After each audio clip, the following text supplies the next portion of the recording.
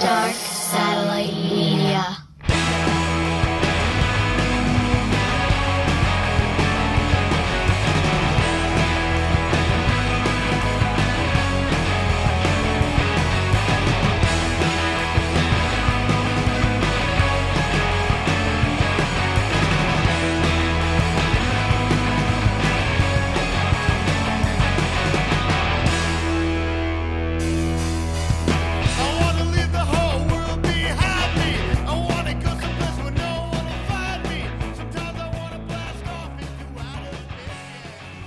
Hey, welcome to Red River, fucking best of 2020. The first time we're doing a full Zoom just because I figured it's just easier to do it this way since I wanted to involve other people on the list. We'll have 4 guests peeking in individually. At the moment, we have Steve Andolfo waiting to talk about favorite movies. But yeah, man, what a year. Yeah. Interesting. One for the books. I tell you, the content, tons of stuff on every, movies, music, outstanding stuff. I'm next year, I think it'll be the real curious thing because of productions being shut down and things like that. You know what I mean? Yeah. But I mean, we were flooded with good stuff this year. We were flooded with good stuff. I'm like making my list of it's just everything that I watched because I mean, you figure we were all for the most part sitting at home. So we, like me personally, I watched a ton more stuff that I normally would have gotten the time or chance to. I didn't get the quarantine, but I still managed to watch. Like my life didn't change at all, unfortunately. Mine I would have liked a month to just, I mean, don't get me wrong. I'm blessed. I was working, no complaints. Sadly, my life did change. I went from being busy 8 days a week to, luckily doing one thing a week, maybe. Yeah, but you needed a break. You do too much. I like it. I feel like I'm dying if I don't. You're a dad. Parker's a dad. I don't know where the fuck he is. Is that his head over there? I'm here. Yeah, fuck that, man. I'm fucking staying fucking neutral over here. Did you go more gray or what? I don't think he can get more gray. Maybe fucking down below. That's about it. You see the top of his head. Yeah, I see the top of your head. It looks like a snowball, like the nice cup, the thingies. That's what having a kid does. Yeah, man. Yeah. The last bit of it just turned. So, yeah. Okay, so we're ready to. Is there anything else that we want to mention before we start getting into these lists? Like, did we miss anything? Or miss shows? Miss shows. Huh? That I just missed live shows. Yeah, for sure. That's my biggest miss of this year. But I mean, there's a ton of entertainment, at least in this, if we had to be a quarantine age, whatever, there's a ton of entertainment. Great podcast got me through. I'm going to mention those later on for sure because there's a couple of – there's one show in particular that I thought really knocked it out of the park this year. But, all right, I'm going to add Steve right now, see if he's ready. I've never talked to him in real life. Oh, man. You do know of him. So. The Hammer, the Truth Hammer. The Hammer. What's up? Unmute yourself. There you go. Now I'm unmuted. What's up? Yes. What up? I know what I'm doing.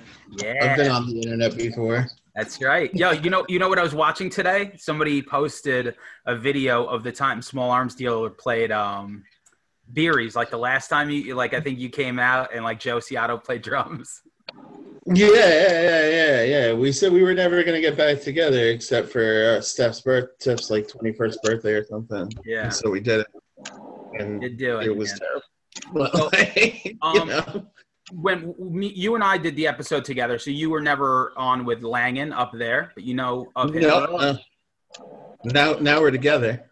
Yes, this is the first real live conversation we've ever had. Yeah. He says he's a little upset that you don't have your sledgehammer. I mean, I could go get a hammer. I've got hammers. And you see that little white hair up there that kind of looks like Whoopi Goldberg dreads. This dude is like, I mean, you know, he doesn't want to be on camera, which is strange. Nah, man. We're not using the audio. We're not using the video. We're using. That's like that shit looks like fucking Whoopi Goldberg and Burglar right there. Yeah. All right, listen. I don't think Steve's gonna fuck you either, so we're good. I wasn't gonna, but now that it's been suggested. Yo, show us your RoboCop tattoo. This one. Yeah. What What do you think about that, Parker? That's fucking sick. I'm RoboCop 2 like all the way though. Yeah, no, RoboCop 2 is 100% a great Yeah. movie. I don't know why people don't. And you know what? In the later years of my life, I've realized that RoboCop 3 is not a bad movie. Yes, it was made to sell toys, but like RoboCop 3 is all about like him smashing fascism. It's fucking great. I gotta revisit it. No Peter Weller just kind of lost. I'm sure I watched it once.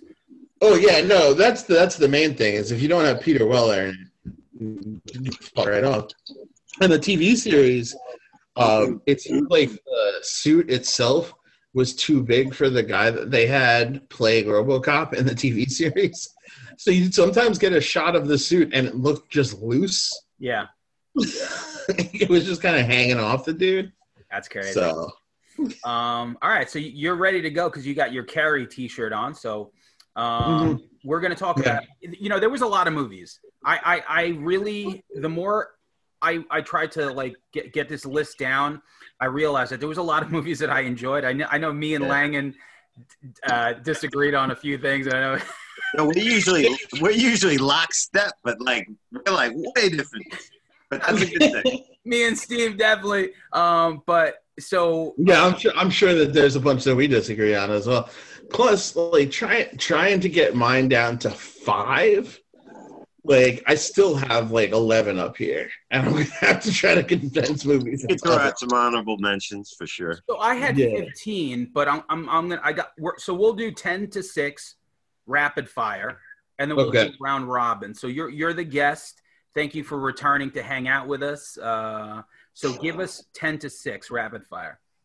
Whew. All right, let's see. So Rent-A-Pal, Greener Grass. Rent-A-Pal was something nobody actually saw. So that's up on Hulu right now. It is, and so is Greener Grass, which is an absurdist comedy, which is fantastic. Color Out of Space, and The Five Bloods, I think, was my. Let's see, 1, 2, 3, 4, 5, 6. Oh, The Five Bloods, and then like the Dark and the Wicked, and Anything for Jackson. Okay. So that's your rapid fire. Did anyone of you guys have those on your list? I did not have those, but I did jot them down actually. Greener Grass, absurdist comedy, had me there, but I didn't have those. Yeah, no, Greener Grass. It starts off with a woman deciding that she gives her baby to another woman in this like weird gated community of like everything's the same.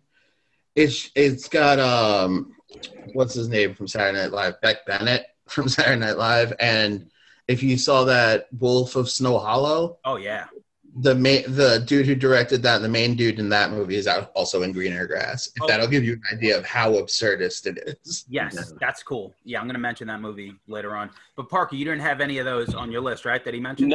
No, I mean, let's be honest. Like this category is probably like compared to like my best hip hop of the year. Like, there's going to be my worst category out of the entire show. Like I think I saw maybe like 4 new movies this year.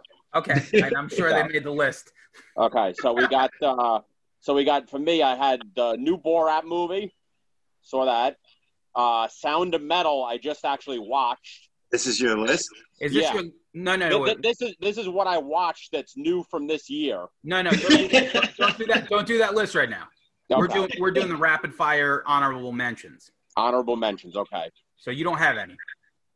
No, because then I'll have no list if I do the honorable mention. That's fine. All right. So I'm gonna do. So Langan, you give me your 10 to 6.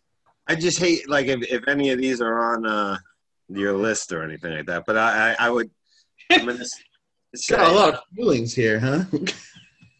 The Hunt, King of Staten Island, Possessor, Sound of Metal, and The Social Dilemma. I thought were all good films. Okay, so that's your honorable mentions. Cool. I don't remember The Social Dilemma. What was that? It's basically just about social media. The documentary. How they work, the documentary and stuff like that. And especially, I would encourage any parent to, especially if a teenager, you could see knowledge dropping. Yes, it was like the addiction part of it.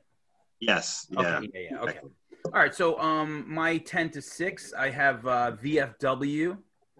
I have Color Out of Space, which is that a Nicolas Cage movie. Richard Stanley, which I thought was great. Number 8 is a movie that I know Steve hated, The Witch Subversion, which is up on Netflix right now. I didn't hate that movie. Yeah. I felt that it had 2 hours of premise that you're like, yeah, this could be cool. All right. I get where you're going here. And then it had a smash awesome half hour of the last half hour of it. And you're like, why didn't you do that like a half hour ago? All right. But like you could do 1 hour of straight movie, 1 hour of bug nuts. You thought The Witch was good, though, right? We'll just set up a sequel. It's fine. You thought The Witch was a good movie, though, right? It was like 90 minutes of setup and like 2 minutes of good movie.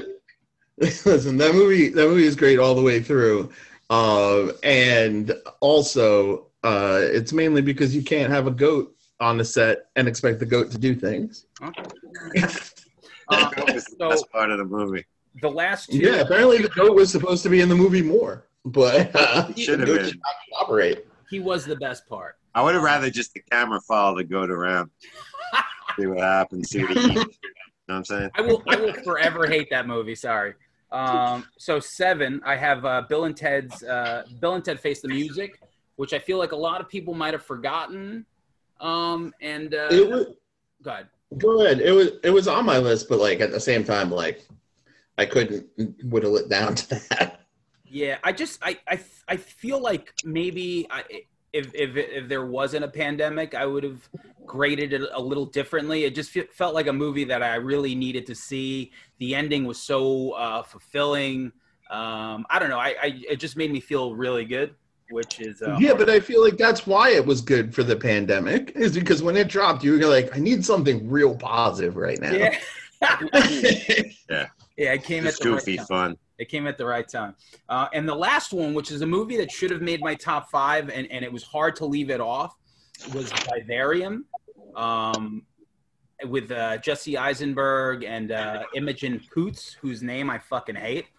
But it's such a dark movie, and I can't really give out the premise because it's I feel like it's hard to explain without actually giving away what it's about. But man, it's a really dark movie, really depressing, and it's not a very feel-good movie. And I hated leaving it off, but it's at a strong number 6 right now. What's the name of that again? Fantastic movie. Vivarium. That's I think it's up on Amazon Prime right now. So, all right. So listen, there was a lot of good stuff. That brings us to let's do our round robin here, and let's talk about our top 5, and really get into it. So, Steve, give me your number 5. My number 5 is Emma. Okay, I don't know it. Yeah. Emma is the I'm gonna seem like the weirdest dude right now. Emma is the adaptation of who's it? Jane. Hold on, let me just Jane Austen. Yes, it's a Jane Austen book, and they've made Emma several times, but this one stars Anna Taylor-Joy and love her from the titular witch that we spoke about before. Who I think is having a great year as far as making great really year, quality. absolutely. Definitely. Yeah. But Emma is just one of those it's a period piece. It's 1800s England, but it's one of those movies where the comedy is so on point, and the big spectacle of costumes and sets are all really great there. It's very rare I put something this like hoity-toity on a list, but I believe that Emma is one of the best movies of the year. Like it's definitely a movie that if you put it on to watch it, you will enjoy it the whole way through, and then it'll be over and you'll be like, oh yeah, I feel good now. Okay, good. Is it streaming anywhere? Actually on HBO Max. HBO Max. Okay, cool. Yeah, I mean, I'm a big fan of her work. She was in a movie called Thoroughbreds, which I really thought was dark and great. Great movie. People love The Queen's Gambit this year. She smoked it on that. Like all across the board, like that was a TV show everyone loved. She was even in New Mutants.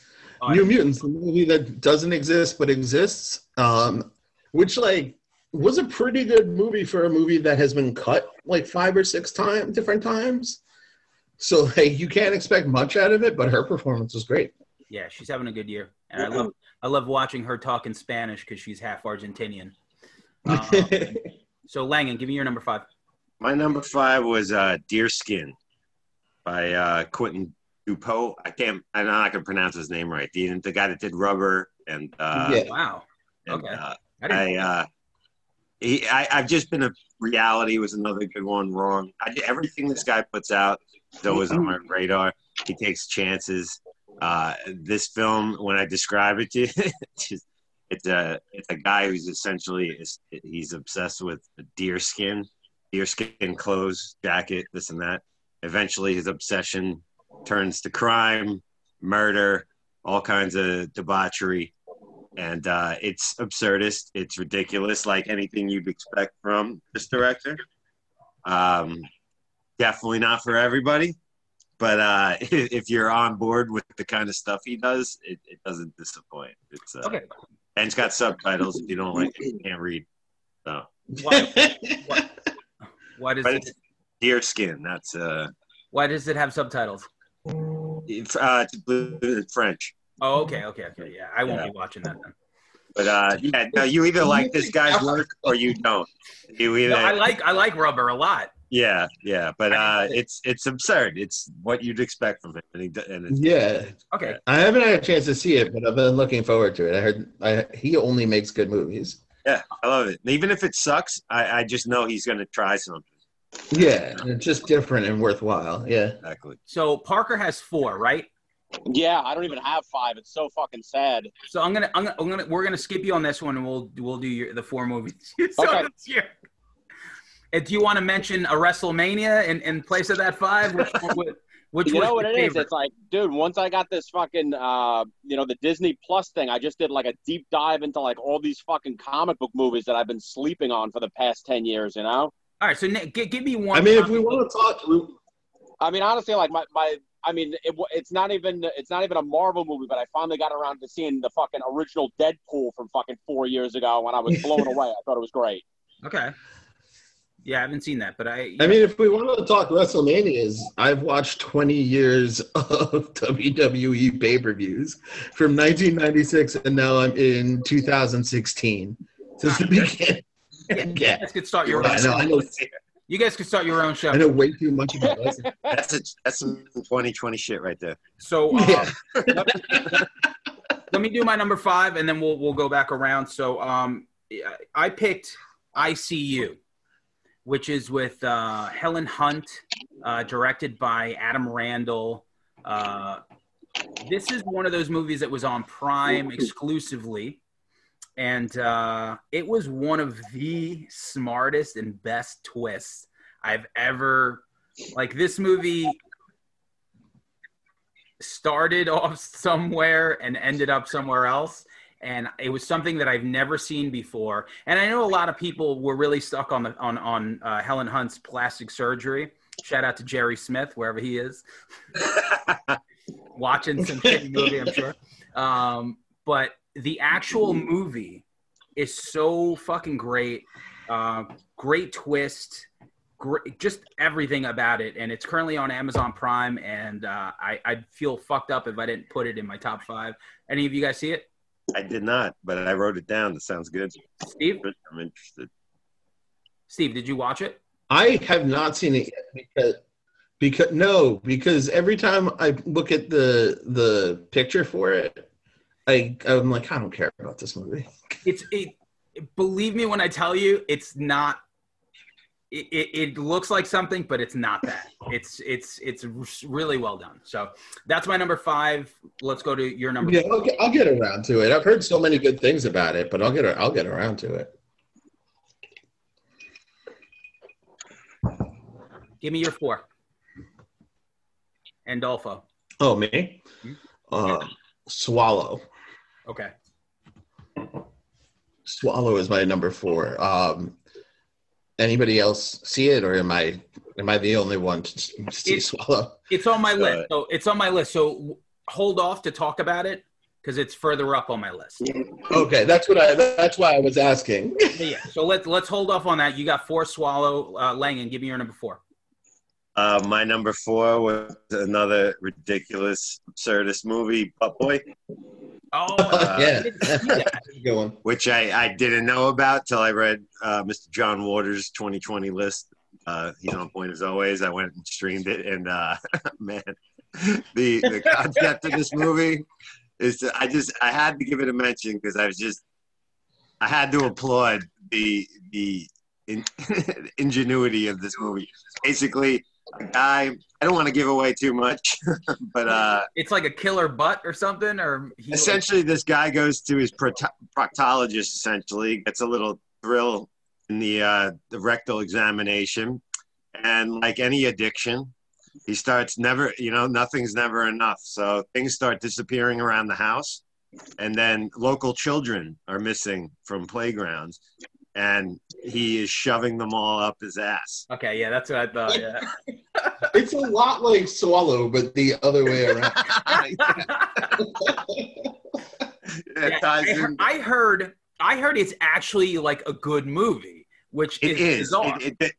Like the ridiculous of the concept. Yeah. Aside of that, it's not a big budget movie by any means, but it's well written. It's clever. It's funny. The ending, I definitely try. This whole show, I will be very tight on spoilers and shit. I'm very conscious of that. Yeah.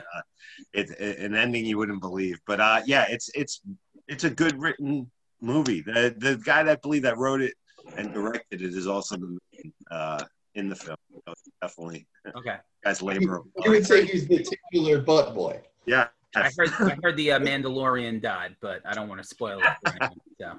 I don't even know. Parker, give me your number 4. All right, so number 4 was the Borat movie for me, subsequent movie film. Okay, yeah, go ahead. Yeah, so I mean, coming after the original, like I said, which is fucking one of the funniest movies of all time. Like I said, when I saw that in the theater, I literally started dry heaving.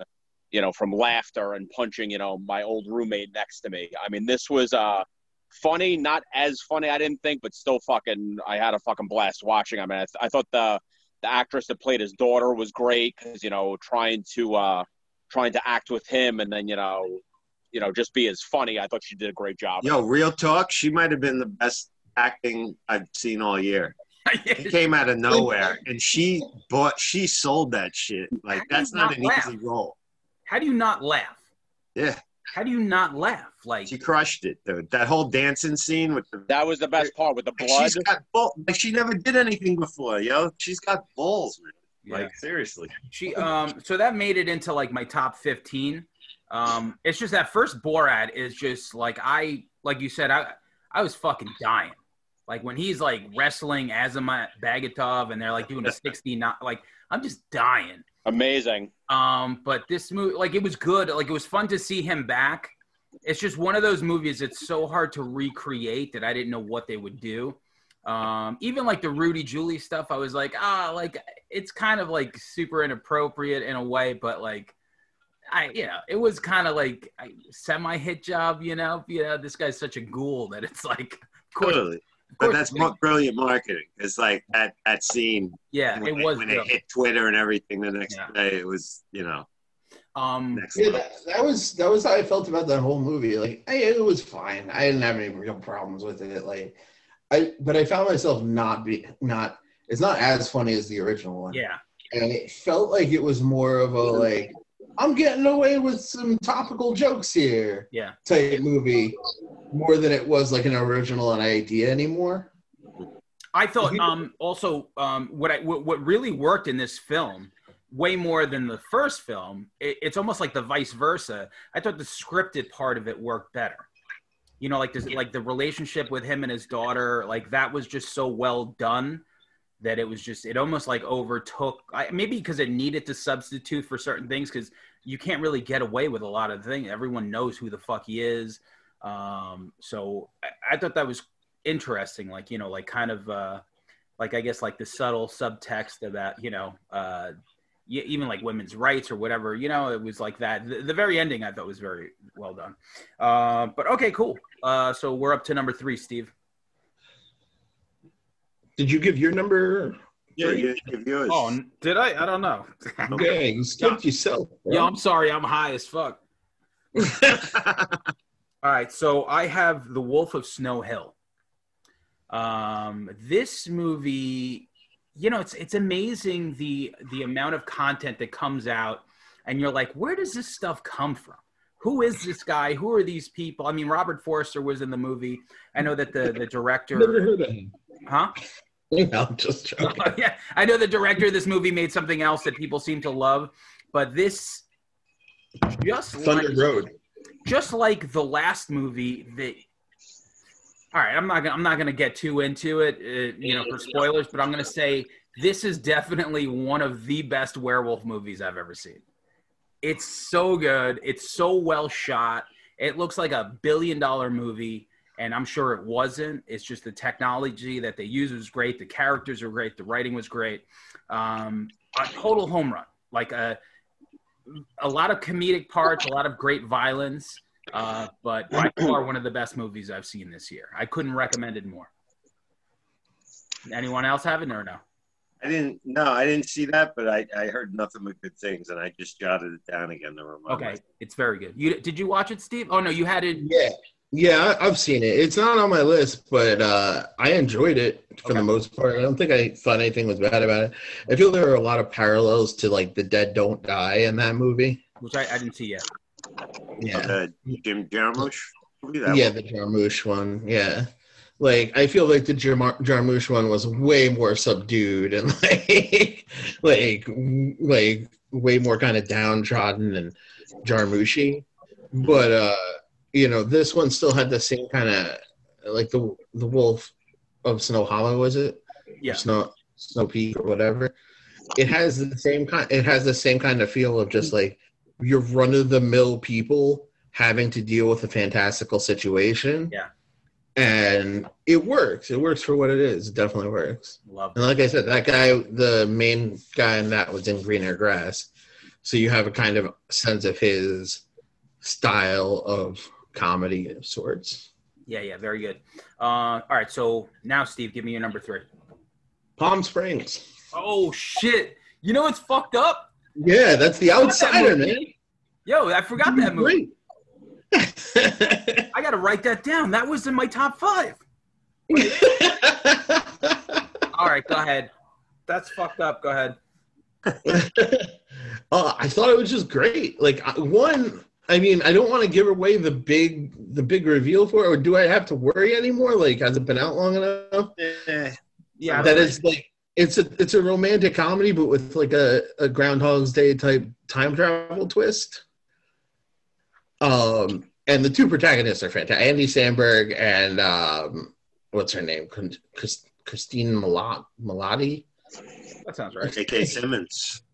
Yeah. Yeah, it's like fantastic. Yeah. Like just like when it wasn't just being overly funny, there were actually poignant moments in it. There was actually like points. It reminded me of an old school romantic comedy where like the premise was really good and the romance and such was very good as well. Mm-hmm. So it's definitely a must see. Plus, it was the most expensive film bought at Sundance. Like Hulu bought it for so much money at Sundance. Yeah. So Hulu has it streaming. I think it was exclusively theirs, like you mentioned. I'm a sucker for time loop movies. Anytime I see a time loop, I'm all about it. It's funny. Like I was talking to Langan before about making these lists. Like, I thought I made it I thought I got everything, and I'm like sorting it out. Palm Springs. How did I miss that on my letterbox? I love that movie. That movie would have been. Never get everything. It would have been in my top 5. It makes me annoyed that movie's not available for home purchase yet. Like, it's really good. It reminds me of, so like a couple of years ago, I had When We First Met with Adam Devine as my number 1 movie because it was a time loop movie. I thought it was amazing. Same thing with this. Wow, what a great movie. Can't believe I missed it. Good choice. Langan, number 3. My number 3 was a film called, it came out in 2019, but I guess it's a UK film, but hit the States in March. I noticed a lot of films were like that. It was said 2019 on IMDb, but hit us like this year, you know? Yeah. The Witch Subversion was the same. It was 2018. Yeah, exactly. But it's called Sorry We Missed You. And it's a pretty heavy drama. It's a family of 4 in the UK in the gig economy. Father trying to buy or rent a van to basically work for a company like Amazon, delivering packages and whatnot. Got a teenage boy that's kind of going the wrong way, a young daughter. Family trying to work insane amount of hours to get their head above water, dealing with everything that, you know, a family would deal with, and how hard it is in today's society, and how all it takes is one thing to go wrong and you're behind the 8 ball. And it's a pretty heavy film, but it's pretty touching and well done. By Ken Loach who did Win the Shakespeare 60. Yep. But, it's called Sorry We Missed You. I don't know where it's streaming. I actually got this from the library, but it came out of nowhere from me, blew me away. I don't know if it's on Netflix or if it is on Amazon. It's on one of those two. It's probably, on something at this point. But yeah, I just stumbled upon it from the library, and you still got a DVD player, right? I use my PlayStation. That's all. Right? PlayStation 1, 3. I haven't played a video game. I couldn't tell you how long, but I use it for DVDs. But I get a lot of great stuff from the library. Yeah. Yeah. Cool. I know, Steve, like you still buy shit, so you must have a DVD player. I do buy shit. Physical media deserves to be bought. If you love something, get it on physical media, because all this digital crap is going to just crash and burn at some point. At some if you buy a movie on Amazon, you're not entitled to it for the rest of your life. You're entitled to it. Amazon owns it. Parker, show us that room. Oh, man. Where are we at? We got, there you go. So there's all the physical. I miss it down there. Yeah. Totally. It's funny because I just bought, not just bought, but the last thing that I bought was, Anchor Bay has always been like one of my top like physical companies that puts out great shit, and they released this thing years ago called like the Fright Pack, and like one of them was like zombies, another one was like possession movies, and I finally got the zombie one, and it's still sitting there fucking wrapped. I haven't even fucking gotten the fucking chance to watch any of them, but it's mostly like European zombie shit, which is cool. A lot of it I haven't seen. Cool. So give me your number 3. All right, so number 3, which I just saw, Sound of Metal. So I went into this and I was like, all right, this looks cool. I can somewhat relate to this. It's about a drummer and he's touring and blah, blah, blah. But it's cool, where the movie, leads to. It was, I mean, I obviously knew, it's no spoiler that the guy loses his hearing. But, the trip that it takes you on was very cool, I thought. I really enjoyed this movie. Yeah. It kind of went in a place I didn't expect it to go. And I forget his name, the guy that played the main. He's fantastic. Yeah. How did you feel about, I know there's a lot of controversy about him wearing a Youth of Today sweatshirt. That people didn't think that they would be into Youth of Today. It's just funny because, like, the guy, like, I know that the guy was, like, like an ex-addict, but, like, he's still fucking smoking cigarettes wearing a Youth of Today shirt, Yeah. He's got a call. Yeah, I've never seen anybody. Cigarette. Jesus Christ! Wow. Listen, At this age, I've never seen anybody in the world smoke a cigarette while wearing the Today Show. You fucking kidding me? I've seen dudes passed out or wearing Minor Threat shirts. In all fairness, I was shooting heroin while wearing Minor Threat shirts. There you go. Boom. That's just facts. I'm just throwing it out there. That's facts. The shirts we wear don't necessarily reflect our actual morals. But did you watch the movie? I haven't seen it yet. Did you see it, Steve? No, I haven't had a chance to see it yet. Okay. I wasted 3 hours of my life watching Tenet instead.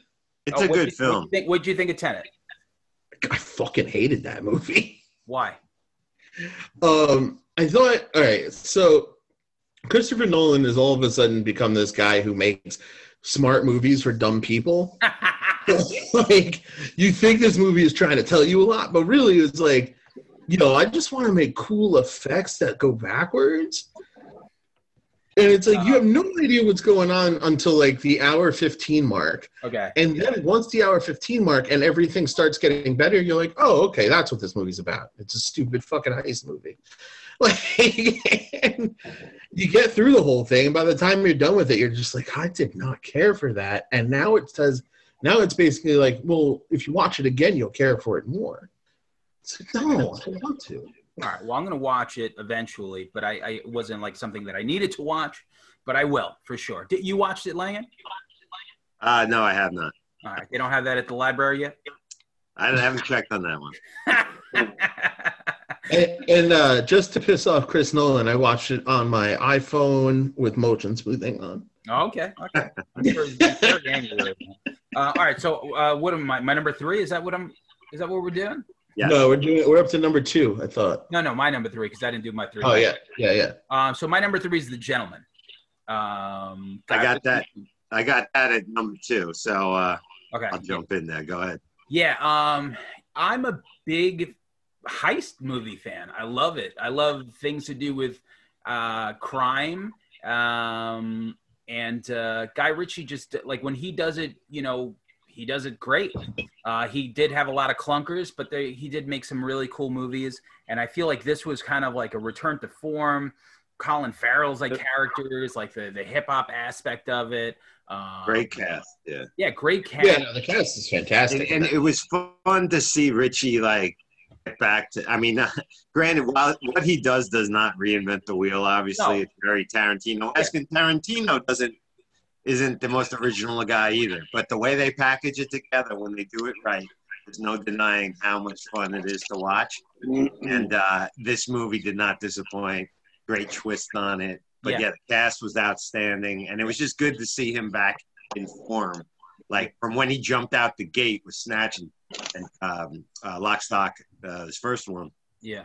And he went very awry for a while. I mean, obviously he was making bank doing whatever he did. He did the Sherlock Holmes films, right? I'm sure he did well for himself, but the Madonna fucking thing will make you crazy.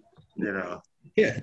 I mean, that's how I saw The Gentleman as well. I was like, it's not making any of my top 10 or 15 lists, but it was a decent movie. It's what I like to call a hangover movie, where like if you're hungover and you like just want to put something on that will be fun for 2 hours and you don't have to worry about anything, Gentleman's perfectly fine for that. Yeah, it's not too convoluted. It's just there.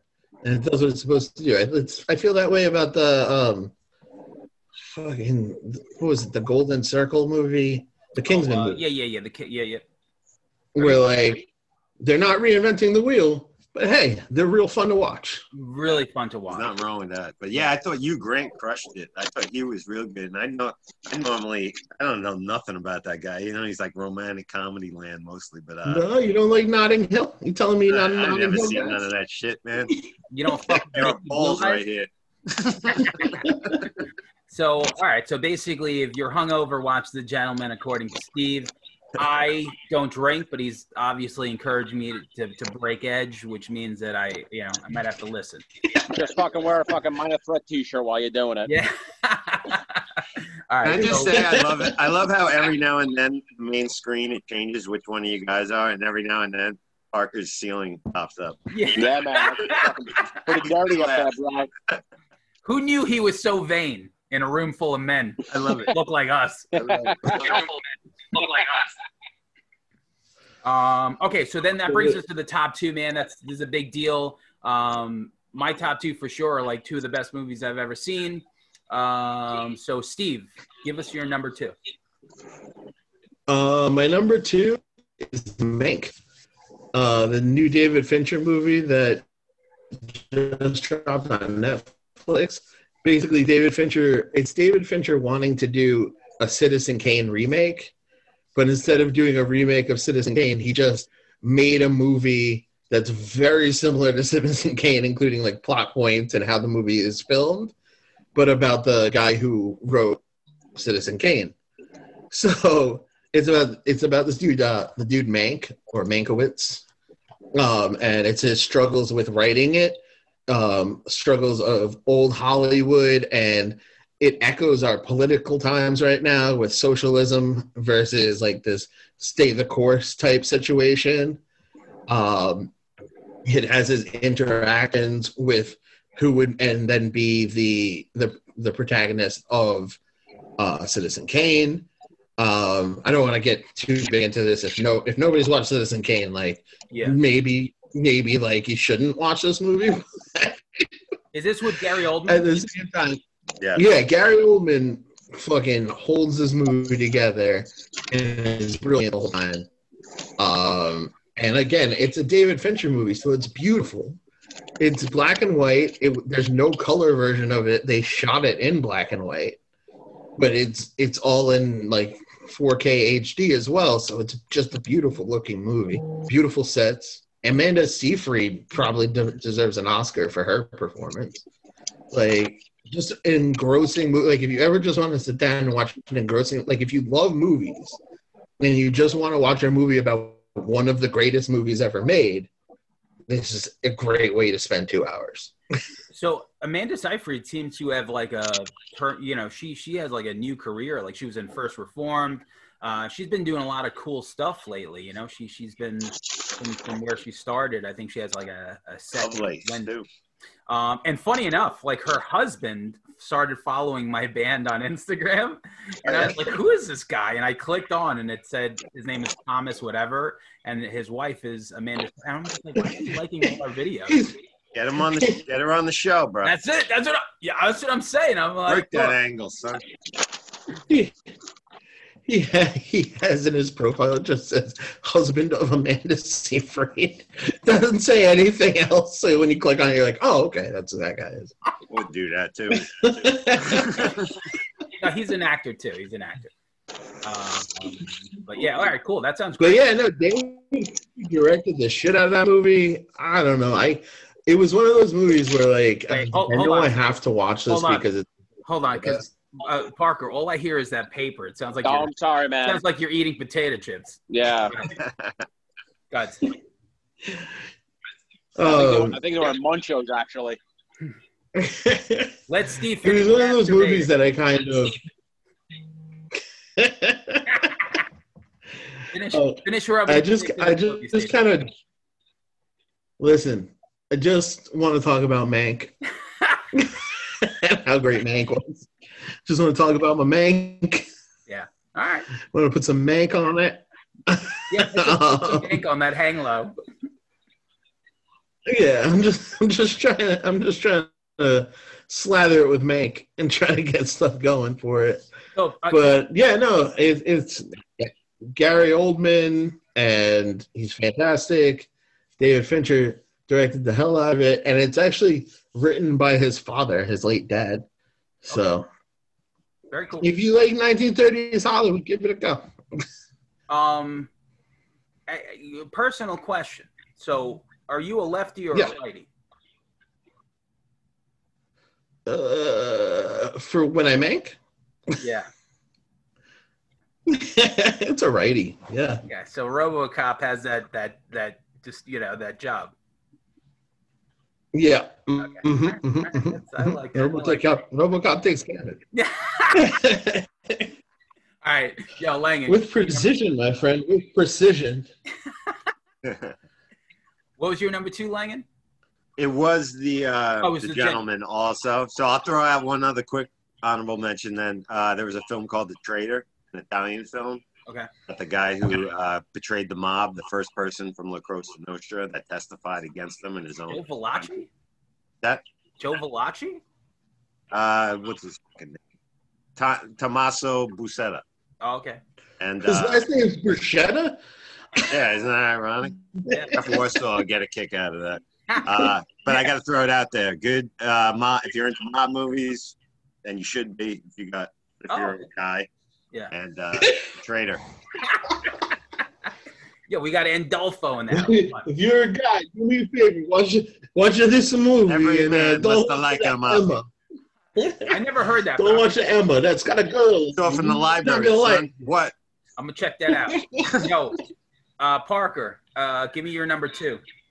Number 2, we actually spoke about on the Halloween episode we did, and I had a fucking blast watching this movie, fucking all-star cast, and they just announced a sequel for it, so I'm going fucking Hubie's Halloween.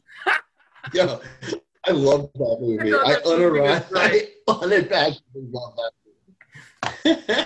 I think I only read like one bad review about this movie, and everybody else fucking had a blast, and so did I. Yeah, it's Go ahead, Steve. No, all right. It's like Bill and Ted. Like it's one of those movies where it was just like, man, Halloween's not gonna really happen, right? Like I just need something, and boom, Adam Sandler was like, I got you, fam. Yeah, I got you. For real. It was visual comfort food. It was cinematic mac and cheese.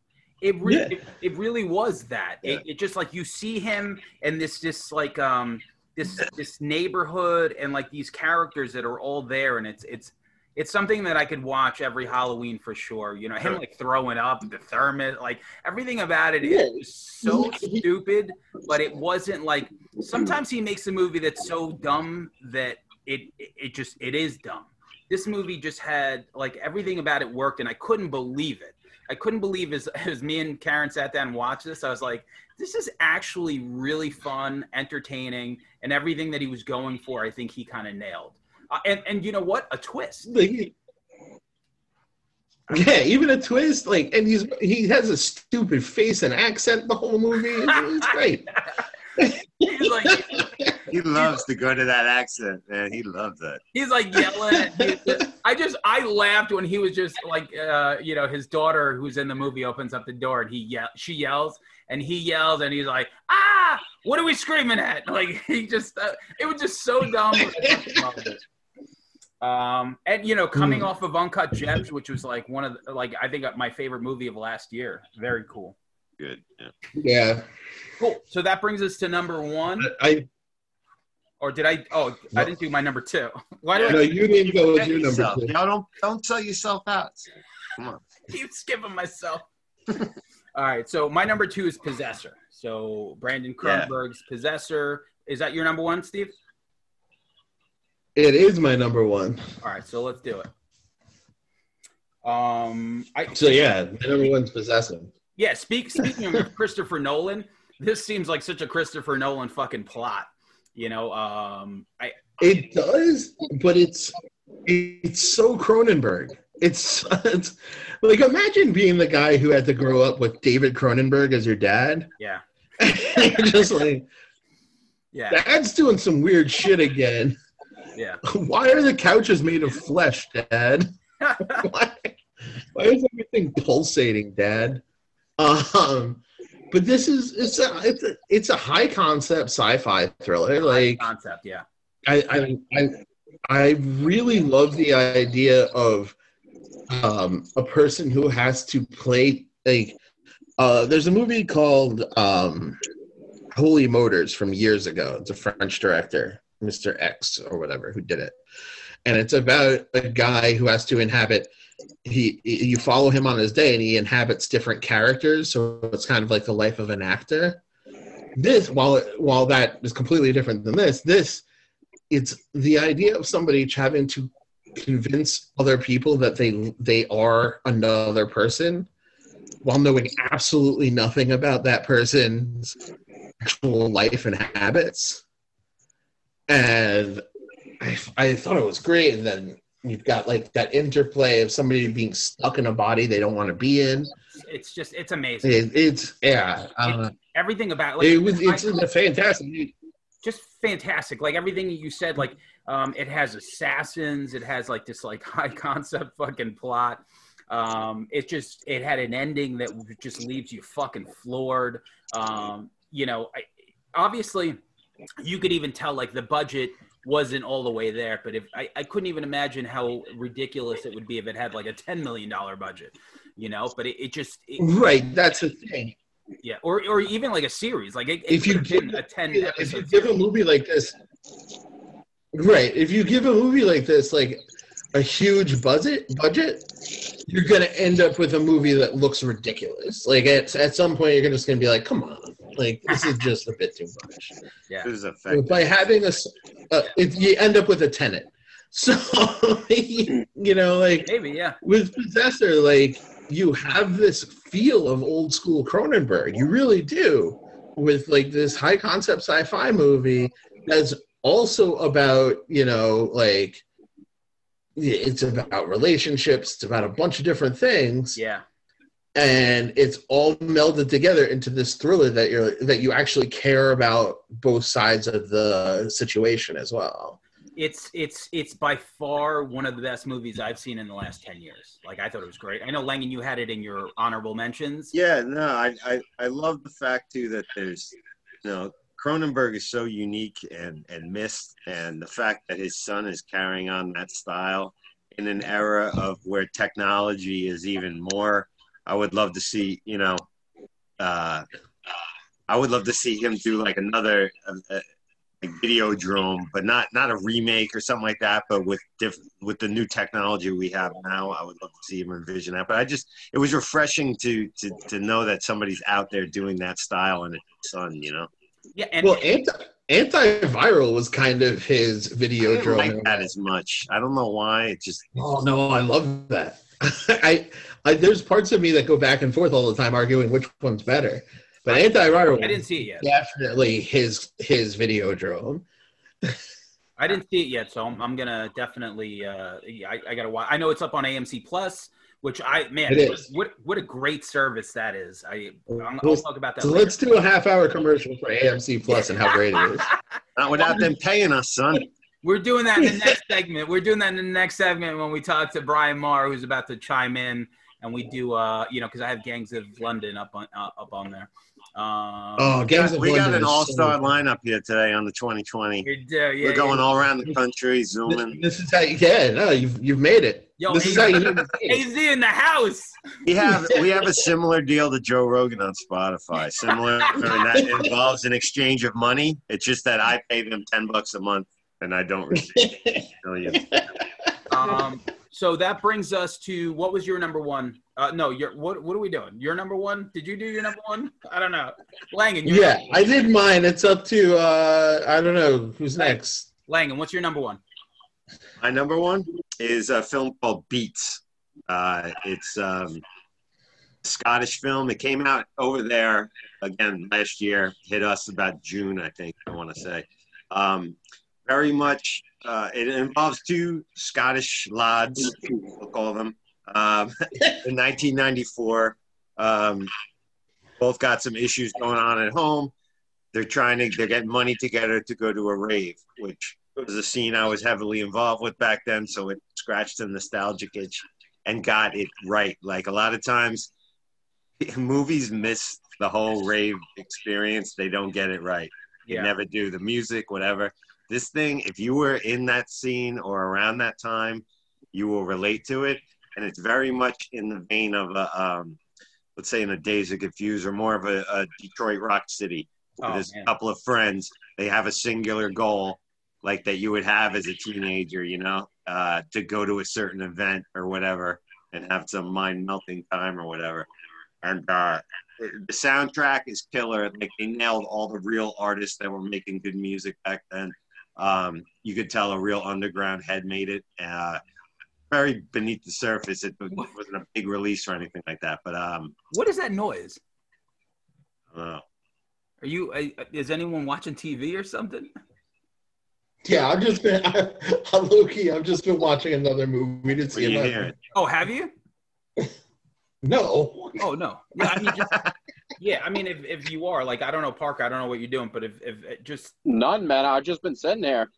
oh, weird. I'm picking something else up. But yeah, all right, yeah.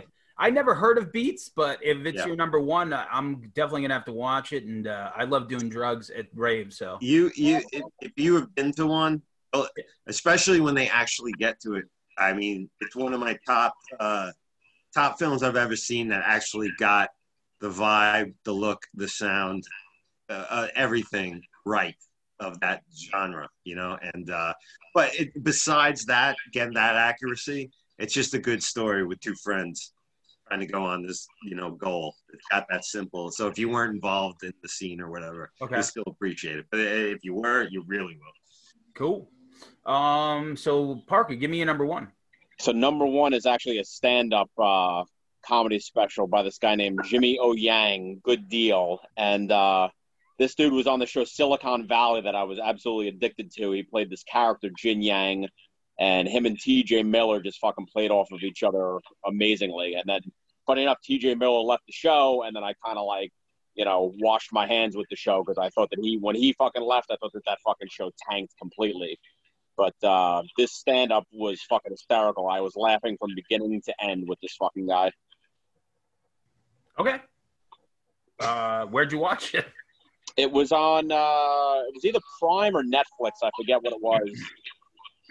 Alrighty. So that brings me to number one, which was your number four, Steve. I think it's a cinematic masterpiece. I don't think another movie has hit me the way this movie has hit me. The way it was very disturbing. It's the movie Swallow. I thought visually it was fucking gorgeous. I thought the actress was so perfect. It was like watching the movie Happiness. It felt like a Todd Solondz movie. I felt like I was fucking just like, by the end of the movie, I just looked at my girlfriend. I was just like, that was fucking heavy. Like that was just such a, it's when people talk about horror movies, you know, it's fun to see like slasher stuff like this, but man, when you get to something that's so horrific, when it comes to like humans and human behavior and just this girl who was so like traumatized by these events that happened in her life, that it just kind of like went on to haunt her as she got older. Man, this is like, you know, this is like the real horror. Like when you really think, it's. I agree with that, and I also think like the whole point of her swallowing things that are more and more harmful for her, just as an escape and as freedom for her, was a big message that it's just like, yeah, sometimes you do crazy shit to escape from things. Yeah. And you know, at the end of the day, it's a movie, and you know she's not really like swallowing these things, but man, they made you really. It felt like you're like looking at her, going like, "Please don't swallow that," you know. And right, it was the color tones in the movie were fantastic, amazing. Like, yeah, the best color tones I've seen since that movie Revenge. Just like visually, like wow, like whoever, you know, the cinematography was just fucking fantastic. Yeah, I'll forever remember Swallow just because it's so, you know, at this age to watch things that make you feel uncomfortable. It's just it's something for sure, you know, like, and I watched this movie and I was like, holy shit, this is like really. Man, that actress just nailed it. She fucking nailed it. So yeah, man. Like and it's all like this slow creeping horror too. It's not even like it's like straight off like this is horrific. Yeah, it's as it ramps up and ramps up and ramps up. Yeah, just out of control. Like I could watch somebody getting like his head destroyed and their brains destroyed and all that for hours, and I'd be like, oh, it's fine. Swallow, I finish and like, oh Jesus. Yeah. I don't remember. Did you have it on your list, Langan? I didn't like it. You didn't like it. That's right. Why didn't you? But you liked the movie about people putting things in their butts. Of course I did. You didn't like the thing about the people putting things I've in their seen mouth. better movies with Swallow in the title on Pornhub. Yeah. All right, nah, seriously. I love. I like psychological horror. I like stuff like that. Midsommar was one of my favorite films of the year it came out. I am into that kind of style, but I like the premise of it. I give it credit for a balls out ending. Very disturbing. The cinematography was great. I did not. I didn't. The characters were a little thin to me. I didn't buy that this girl would marry into this family. I didn't buy because she was weird from the jump. Like, I don't know. I just didn't even see their relationship. Didn't make sense to me. And I'm not saying it's a horrible movie. I just did not rank it as highly as you guys. Yeah, that blows my mind. And also, just to finish up here, you hated Becky as well, which I had in my top 15. Terrible. Why didn't you like? I thought it was just great. I thought it was absurd. I don't know. Like I mean, I mentioned it's. I like the like a. I don't need to see Kevin James doing anything. He was awful. Like it was like, okay, you grew a beard, and I am believing you're some like badass neo-Nazi or whatever. But and then this preteen girl all of a sudden is like John Wick, like out of the. Like randomly, like I don't know, I couldn't get past it. I just thought it was so fun because it was so violent, and the guys that did Cooties did it, and I'll take The Hunt. The Hunt satisfies that for me. I thought that was well done. I didn't care for it. Yeah. I like The Hunt. I just thought Becky was bad. Anyway, Steve, thank you for coming in and hanging out with us, being the first guest of the best of 2020. Oh yeah. I'm happy to be put up first. Can I also? I wanted to just say one thing that we didn't bring up. There are 2 documentaries this year that I thought were fantastic. Sure. One is that Class Action Park. Oh my God! Yeah. Good call. And the other one is that Jasper Mall one. I don't know if anyone. I saw that. I should have added it. Fuck. Yeah. Both of those were like really like. Class Action Park was just fun. Yeah. Because you remember growing up and being like, man, I want to go to Action Park, and then going to Action Park and being like, I don't want to be here anymore. You're so right. I was the same way. I was there like a handful of times because it was always like, do you want to go to Great Adventures or Action Park? And I'm like, do I want to walk around wet all day or go on rides? But the times that we did go to Action Park, I'm like, holy shit, my cousin like sliced his knee off on the Alpine. Like when you thought about it, I didn't think anything of it. Yeah, it's like a slab of concrete. You just hurtled down. It wasn't even a thought. We just thought it was funny, and then you see this documentary, and I'm like, I guess it was kind of fucked up. Yeah. Well, it's the same as like those things they let you play with in elementary school, like those little those scooters that you put your butt on and scoot it around, and like you definitely hurt your finger every single time you were on that thing. Yeah. Well, it's on a hill, a concrete slab on a hill with it. Yeah. I bet you mentioned Jasper Mall, though. I didn't know a lot of other people had seen that movie. That was like such a great, sad example of the underbelly rotting out of this country. I keep feelers out for documentaries on like malls and like what's happening and dilapidated malls and what's going on. But Jasper Mall was one of those movies where it's definitely got this undercurrent of everything's terrible, but the one janitor guy like seems to be positive about pretty much everything the whole time. Oh, that guy takes his job seriously. Respect. And like the kid that comes in to get a job at the shoe store, and he's like, "Nah, you're working here, trash. Your life is trash. Clean up vomit. This bathroom gets disgusting." But yeah, if you haven't watched Jasper Mall, I think it's on Prime, and it is fantastic. Cool. So let me, let's say goodbye. We're gonna bring Mar in. Yeah. Steve, thank you for doing it. Thanks, man. Thanks for having me. All right, the cleansing hour rules. All right. Later. Cleansing hour is bad.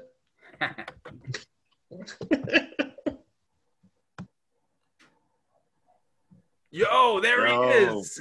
Oh, snap. Yeah. What up? Parker, why am I looking up at you like you're like I'm on an operating table right now? Yeah, man. Ceiling only view, baby. He's Yeah. God. Damn. He's not camera ready today. No, makeup department fucking fell short. Yeah. I feel like I'm like the guy in the operation game, and you're like ready to like just hit that POV on me, man. No, we're just gonna do. This is just for us, but I'm gonna pull the audio. So we're not gonna do like a video thing. Oh, but this is classic shit you're losing. That's crazy. Yeah. So if you want to pull your dick out, whatever you got to do, that's cool. So There ain't enough room on this screen, motherfucker, and you know that. What are you talking about? yeah. So welcome back. This is your third time on the show, I believe, right? Catching up to Malamo, dude. Fucking. Almost, yeah. You gotta watch. You gotta watch it. Number 4. Yeah.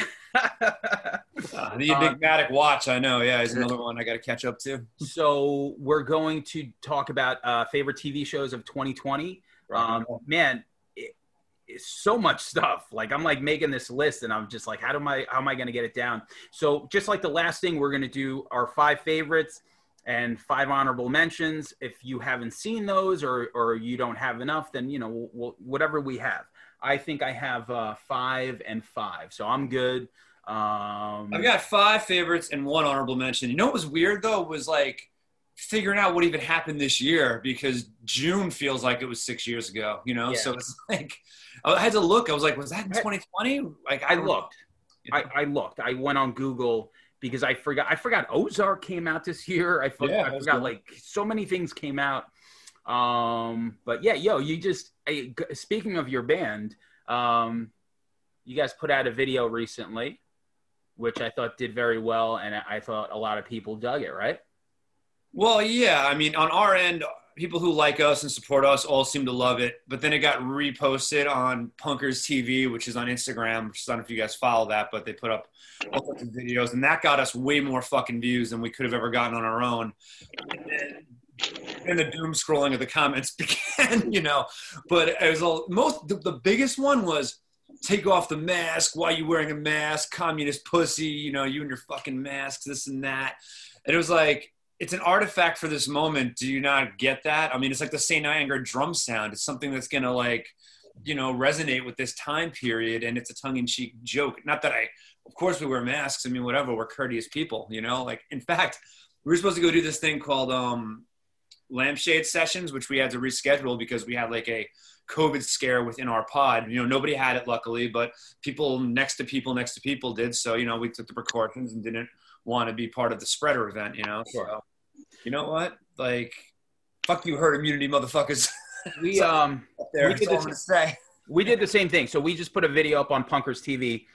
It's the 3rd time we did it, and I knew for some reason on this last video that we made, being that it was so synth heavy, that I was like, I don't think these guys are gonna like it. And sure enough, it got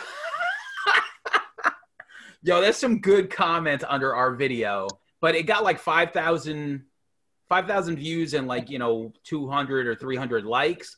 But the comments were like, this band is a giant fat chorus of pussies. Another one just wrote pop music. Yeah, I went and looked into like the people who were actually commenting and actually started looking at their profiles, and it was what I expected. Like, Floridian swamp people, gun nuts saying that we're not punk. It's like, all right, well, you're wrestling a gator, whatever, dude. It's also like Punkers TV is great curation. It's out of Europe. They have like 150,000 followers, so it brings you to a different audience. But in between the stuff that they promote, there's like UK subs, there's like Misfit. It's such a like real legit like punk thing. Of course, so putting a lot of Dead and Black Suit Youth up against Crass, and Idols and shit like that. It's a different fucking thing. Yeah, for sure. But we man, what was another good comment? Like, it was like, these guys definitely all met at a support group for craft beer, baby. It was just something, it was like the funniest shit. And I'm like, this is great. Like, these comments were really funny. And they're just like young kids who, like when I was younger and somebody would play me Led Zeppelin or whatever, I would be like, oh, this is just fun. This isn't punk enough. So I get it. And it's funny. And the more people you reach, the more people that are just not gonna, there's an opportunity for them not to like you. You know, like Metallica will put out a cover of, you know, like a version of Blackened that will make people's hearts stop because it's so terrible. And they're the biggest band on the planet, you know? So it's just the more people you reach, the more people that are just going to be like, I don't like that. But I was going to say, so you get all the comments like, you suck, whatever. And then, of course, you get this, look at this lump of fucking text that just goes on and on. Yeah. That's like the next fucking level of, I don't know, fucking, I'm not even going to read what this fucking shit says. It's written by a psychopath, you know what I mean? Like Yo, so let's talk TVs. Let's start with our guest. You said you have one honorable mention as far as best TV shows of 2020, so give it to me. Yeah, I'm just going to give it to you. I don't really judge reality shows as being actual TV scripted. You know what? Even though it kind of is, but I want to give my honorable mention in that vein to The Cabin with Bert Kreischer, which I thought was hysterical. You know, if you haven't seen it, it's, you know, comedian Bert Kreischer goes to a cabin to get healthy and just invites all his friends to come drink and do drugs with him, you know? That was funny. Yes. Yeah. You know, he's one of those dudes that's like, he's so popular, and it's due to like the Rogan effect and like these guys that are all on each other's podcasts. He's one of those guys that people seem to love, but I don't know. Like I see Bert Kreischer and I'm just like, I almost get FOMO. I'm like, am I supposed to like this guy? Like, I don't get what he does. He's like, got one huge hit. I Am the Machine is just, it's just a viral comedy thing that's world known. And from that, not that, look, he's really funny. He's done tons of shit since then, but I mean, that's his fucking like Led Zeppelin 4 right out the gate, you know, like he can parlay that forever, you know? Yeah. More than his stand up, I do like him. I like the show he does with Bill Burr, the Bill Burr podcast. I like him as a person. He seems like a fun dude. He seems that like really a fun enjoys life. Like, always a good time. And when him with Tom Segura is always gold and stuff. So more than his stand up, but I love him as a podcast. I love him trying to compete with Segura, and then Segura always blows him out of the water. So like, the dance contest was insane. That fucking video that Segura did where he assassinates him at the end. Yeah, it's incredible. Those guys are great. So Langan, do you have any honorable TV mentions? Well, you know what? I told you earlier, like I didn't watch much TV this year, so I'm kind of sitting this one back a little bit. I watched a little bit. I jumped in because I'm sure what I would have seen, someone's going to mention higher up. I got a bunch of dumb shit for sure. But Parker, do you have anything that you want to throw in? I got a bunch of honorables. So I have Monsterland. Okay, that was good. Lovecraft Country. Okay. Goldberg's obviously still going on, still watching it. Fear City, that miniseries that was on Netflix. That was good. McMillions. Oh, that was good, yeah. And I'm a sucker for Jeff Goldblum, and he's actually got a show on Disney Plus called The World According to Jeff Goldblum, so I jumped into that. Okay, cool. So I'm going to do my honorables. Let's see. This is a show that just came out. So there's only 2 episodes, but Your Honor on Showtime, fucking great.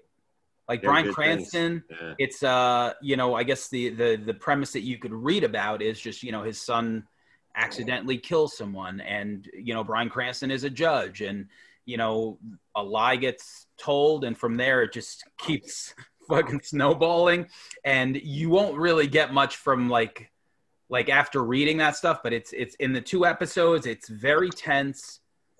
It's hard for, I guess, direction. It's all about direction, because the direction really feels like almost like a Safdie Brothers thing, where it's like it builds this tension and you're watching, you're like, what is going to happen? And it's very, very tense. But only 2 episodes so far, and I think it's going to be really good. I really enjoyed the Euphoria episode, which was the special that they put out. That was one of my favorite shows of last year. This one is just, they had one special episode. Sam Levinson, who's Barry Levinson's son, you know, created the show, wrote this episode. And for someone like me, who's like 22 years sober, watching, you know, the episode is just this one setting. It's them in a diner, you know, the main character, Rue, and this other, you know, drug dude, like maybe her sponsor, I forget. So listening to this conversation really hit home with me, because I've been both those people. Like, you hear the drug addicted, like, young kid, and then you hear like the older person that's like talking to them, and just like this world that they create, and they talk for like an hour. And it's just so, it hit home with me because I felt like I've been both of those people, you know, and Sam Levinson has, like, you know, he came from a drug background as well. So I think it's very legit as far as that's concerned. let's see. Talking about AMC Plus, Gangs of London. I'm 5 episodes in on that. Fantastic. It's kind of like a wow. So I'm trying to think. All right, so the guy who directed The Raid directed the first few episodes. There's a murder that happens. Like there's like a commission in London with all these crime groups. And in the first 5 or 10 minutes of it, what happens is that hierarchy, the highest dude of like the boss of all bosses gets killed. And from there, no one knows why, no one knows who did it. It's just like everything that happens, all these like the dealings that all these gangs in London have, like all, like they're all figuring out who did it, why they did it. And from there, it's just like this unraveling that happens, and the violence is fucking amazing. What era is it in? Like Peaky Blinders today. or like current times? Or No, today. For sure. It's so good. AMC Plus has so much good stuff. Completely worth every dollar that I drop on it. 2 more honorable mentions. The Outsider on HBO, which I feel like was definitely very good, maybe a little too long in the middle. Dead to Me was fucking great. Season 2 this on Netflix, so good. And then the show that everyone knows that I keep talking about that came out 6 years ago that I finally watched, You're the Worst, is by far, I watched 62 episodes of this show. I don't binge shows, and this show was so good. It's on Hulu, but it was originally on FXX. 62 episodes, 5 seasons, not one bad episode, not one bad character. It was probably the best show I've seen in my life. I can't believe how fucking funny it was from beginning to end. It just 5 seasons of perfect TV. So I wanted to throw that in the honorable mentions because it's a show that I just binged the fuck out of. And everyone, it's hilarious. They're 23-minute episodes. Aya Cash is amazing. And I can't say enough about it. It's just, I got to ask you, man. Yeah. I put it on last night. Yeah. I'm 2 episodes in, and I'm not totally feeling it yet. Where am I? Okay. Where should I? Here's the thing. I relate to these characters because you're married with a kid, which means somewhere along the way you're functional in a relationship. To me, these 2 characters should not be together. And it's kind of like every girlfriend I've ever had, that's how I met, where I'm like, well, we're not together. We'll hang out. Mm-hmm. And they're kind of like just 2 of the worst people that should never be together, yet sometimes they stay together. They're terrible people. They're like if Always Sunny type people. Every character in that show is just terrible. They're all terrible, but they're so likable. I'm gonna keep with it because how was that first sex scene though? Oh yeah, it was like softcore porn. Yeah, not bad. Yeah, like I just couldn't believe it. I'm like, these like they're basically, it was more extreme than shit you see on HBO. Yes. All right, so Cinemax. Yeah, it's amazing. I can't, I love that you can't see Parker. Ghost. All right, so let's start this off. Number 5 TV show of 2020, Brian Maher. Well, you already mentioned it, but actually The Outsider. With Castle Rock kind of getting canceled, I think it was a good continuation to that creepiness of what the fuck is going on kind of show.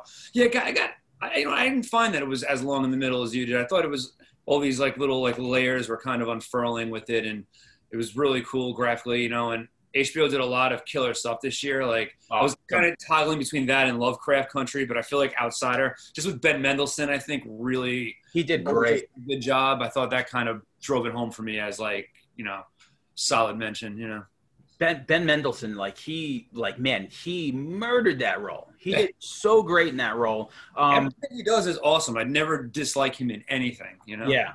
Did you watch that what was he in, like Bloodline? That was the Netflix show that he did that people like. But yeah, The Outsider, I thought started off so strong. Second episode was insane. No.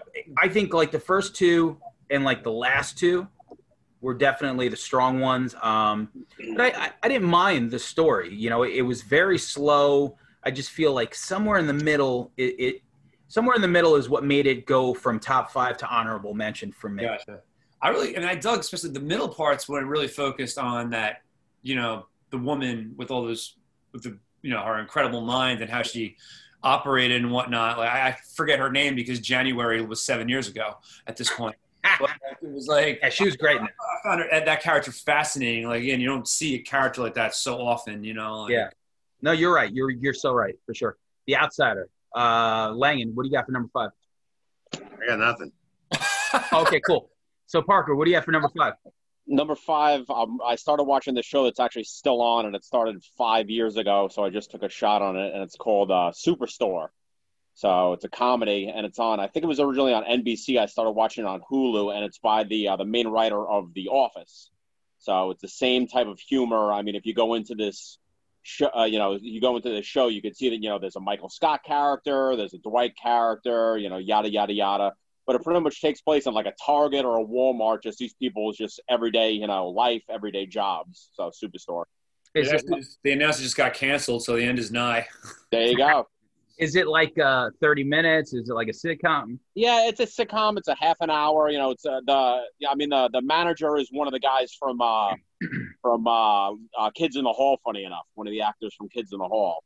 Okay. And it's one of those, you know, kind of like Andolfo was talking about, like a hangover movie. Like, this is definitely something you really don't need to pay attention to, but it's definitely filled with laughs. Okay, cool. So what do you have for number 4?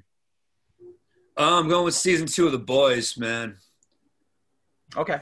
That's actually exactly what I have at number 4. Did you give your 5, Sam? Oh, no, you're right. What am I saying? Hold on. Sorry, I didn't You keep forgetting yourself, bro. I do keep forgetting myself. Number 5 is The Boys. So just like you. So number 5, season 2 of The Boys. So I thought season 1 was better. Yeah. But it's just because it was so it was just so like, I hate comic book shit, and this was just like the antithesis of that. It was just like, it was like Brightburn, but like a series. So when the second season came out, man, I was pretty excited, and it delivered. I thought it was great. The new, like, characters that were in it, the fucking dick scene in that. And it also had the Nazi Stormfront, who I was like, who is this adorable girl? And let me rate her IMDb, which is what brought me to You're the Worst and everything that she's been on since. She was also in a movie called Scare Me, which I thought was really good as well. But yeah, man, season 2 of The Boys, just Butcher is like the best character on that show. Everything he says is just a quotable. I've never used the word cunt before because it just never really fits into my dialect. But Myself, too. When he says, don't be a cunt, I'm like, yeah, don't be a fucking cunt. You got the kid to say it. But also, like, I love him and I love Homelander because they are kind of two sides of the same coin. And I feel like this season, you know, maybe at the very end had a couple of pitfalls, but they upped the ante with the villains. Because you're thinking, how could they even be worse than last season? But yeah, you have Stormfront and Lamplighter, who are both just incredibly horrible people, but awesome to watch, you know? Like, yeah, very. And you're right. Homelander is, I love that dude. So he was in a show called Banshee, and it's funny because he was the hero of that. And he is so despicable as Homelander, and a lot of like the, the current political stuff. Like, I mean, it'd be hard to overlook, like what they were liking him to. And I thought it was very well done. Great season. Looking forward to season 3, man. So far, 2 of the best seasons on TV that I've ever seen. It's just amazing how a show like that, and I think Amazon did very well with it. So it's funny. Like, these streaming sites make some of the best content, and The Boys is definitely up there. You have to. It's an arms race for subscribers. You got to deliver shit that everybody wants, and you got to have like your Handmaid's Tale, and you got to have the comic book shit to compete against the ones that Netflix has or whoever else, Yeah, because these days, like, I was watching a show called, just because my girlfriend wanted to watch it, Big Sky, that's originally on Channel 7, ABC, but they're playing it on Hulu.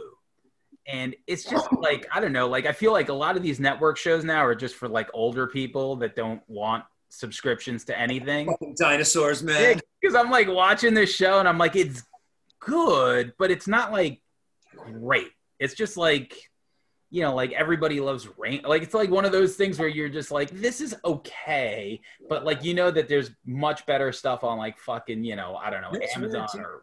Like my wife was watching some show. I forgot what the fuck it was called, like some network show. But at some point, it must have gotten canceled on the networks, and then went to the streaming services because all of a sudden they're saying "fuck" and it's getting more graphic and shit that goes on. So that happens too, you know. Yeah. I love that. I for sure. Now that you're, you know, the way that you could write, you know, you can't write the way people normally speak, and sometimes you say "fuck." It just happens.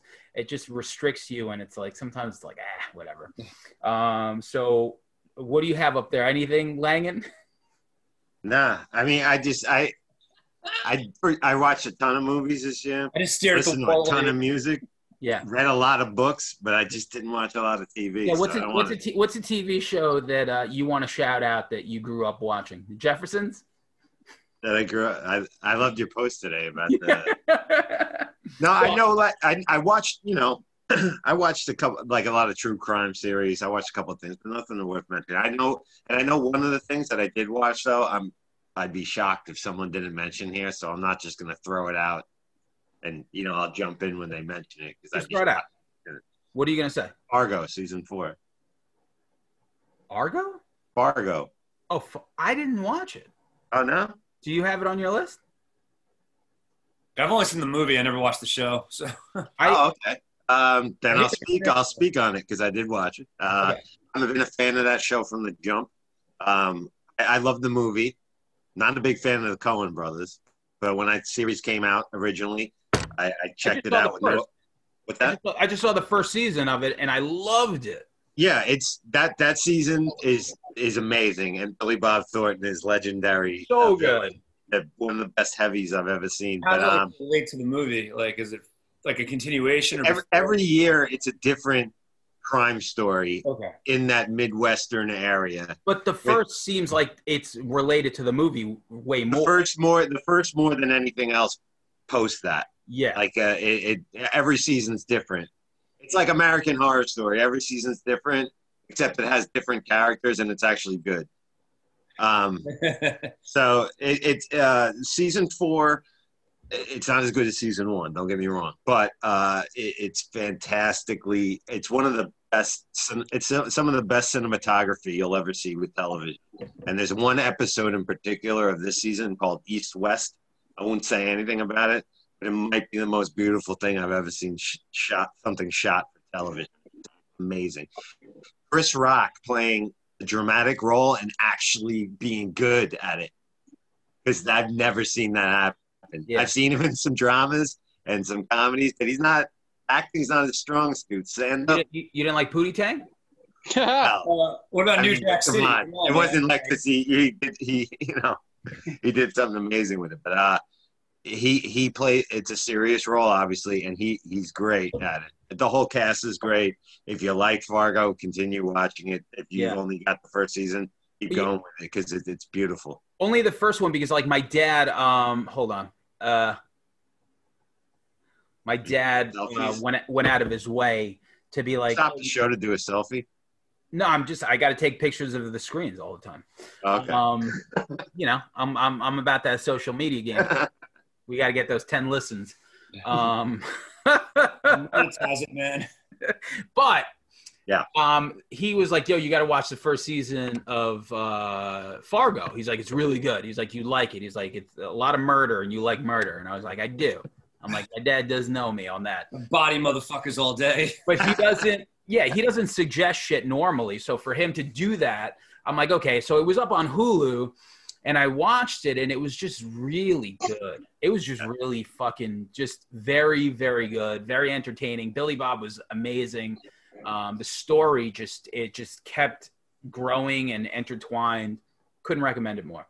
Yeah, season 4 just came out last year, and like I said, is it the strong? Even that show, it's not the strongest season I've ever seen of that show, but even not even being the strongest, it's still better than most shit you can see. Yeah, and that's all we're doing here. We're mentioning things to people who listen to the show that, you know, we're basically weeding through all the bad stuff to give you the good. So Parker, is that you up there? That's me, man. That's the ceiling right there, dancing on the ceiling. Tile.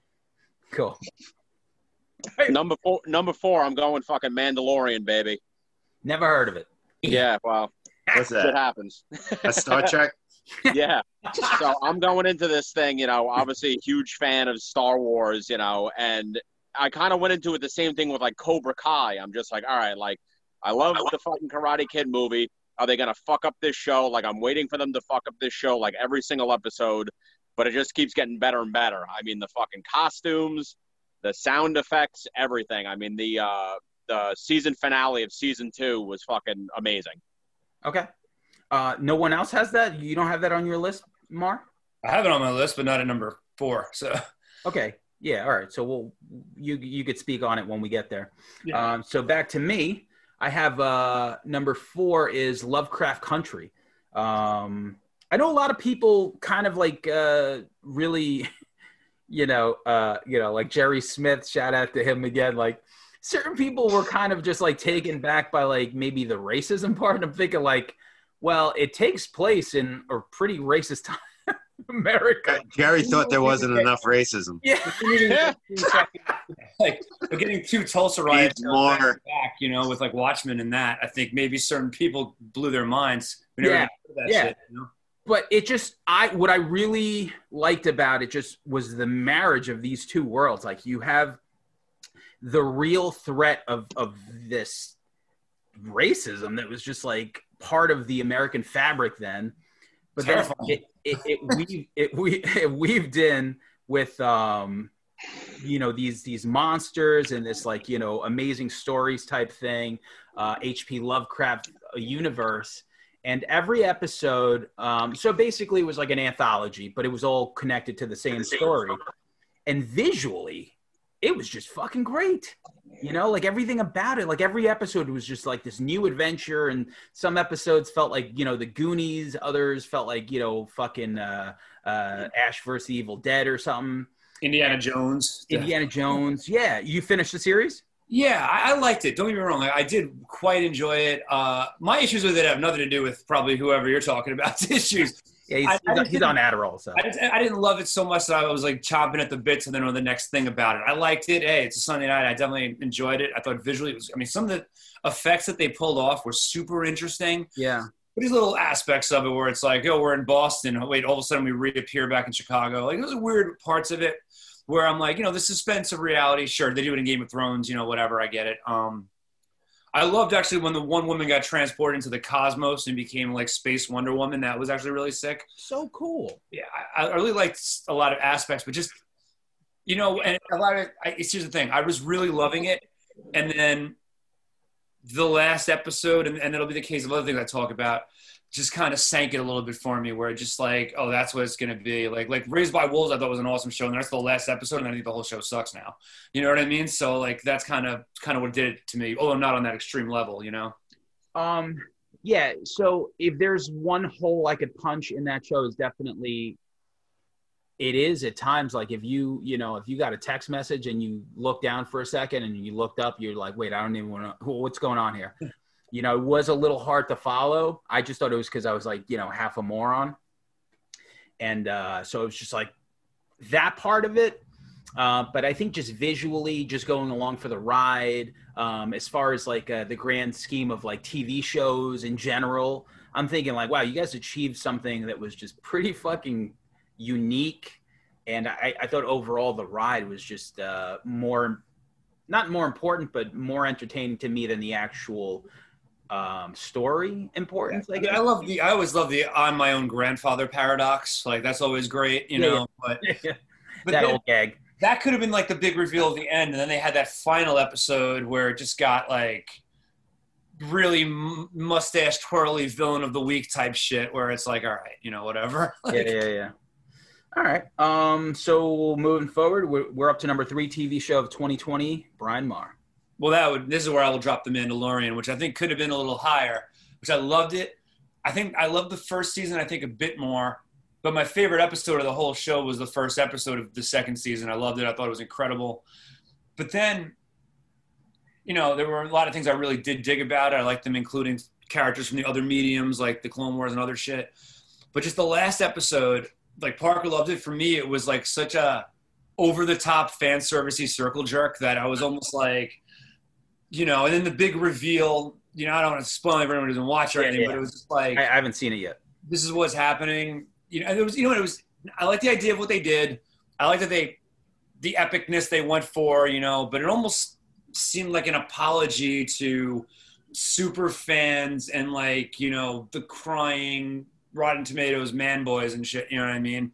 To me. Oh yeah. Dave Cassell. I'll shout him out. If you don't want to name names, I'll name them. Whoever, you know, the Jake Skywalker faction. You know what I mean? Like that kind of stuff. You know, I feel like I don't want to call it pandering because it wasn't on that level per se, but there were just aspects of it that looked like a fan film, especially the post-credit scene. Just looked like something, you know, that would have premiered on like a conspiracy YouTube channel, you know? Cool. Wow. I started watching The Mandalorian, I guess when the first season came out, and like by episode 6, you know, because it's like a weekly thing. I just found myself like watching, maybe like when Gina Carano showed up, I was like, oh, that's cool. And next week I was like, I just never went back to it. It wasn't something that I felt compelled to watch. I didn't hate it.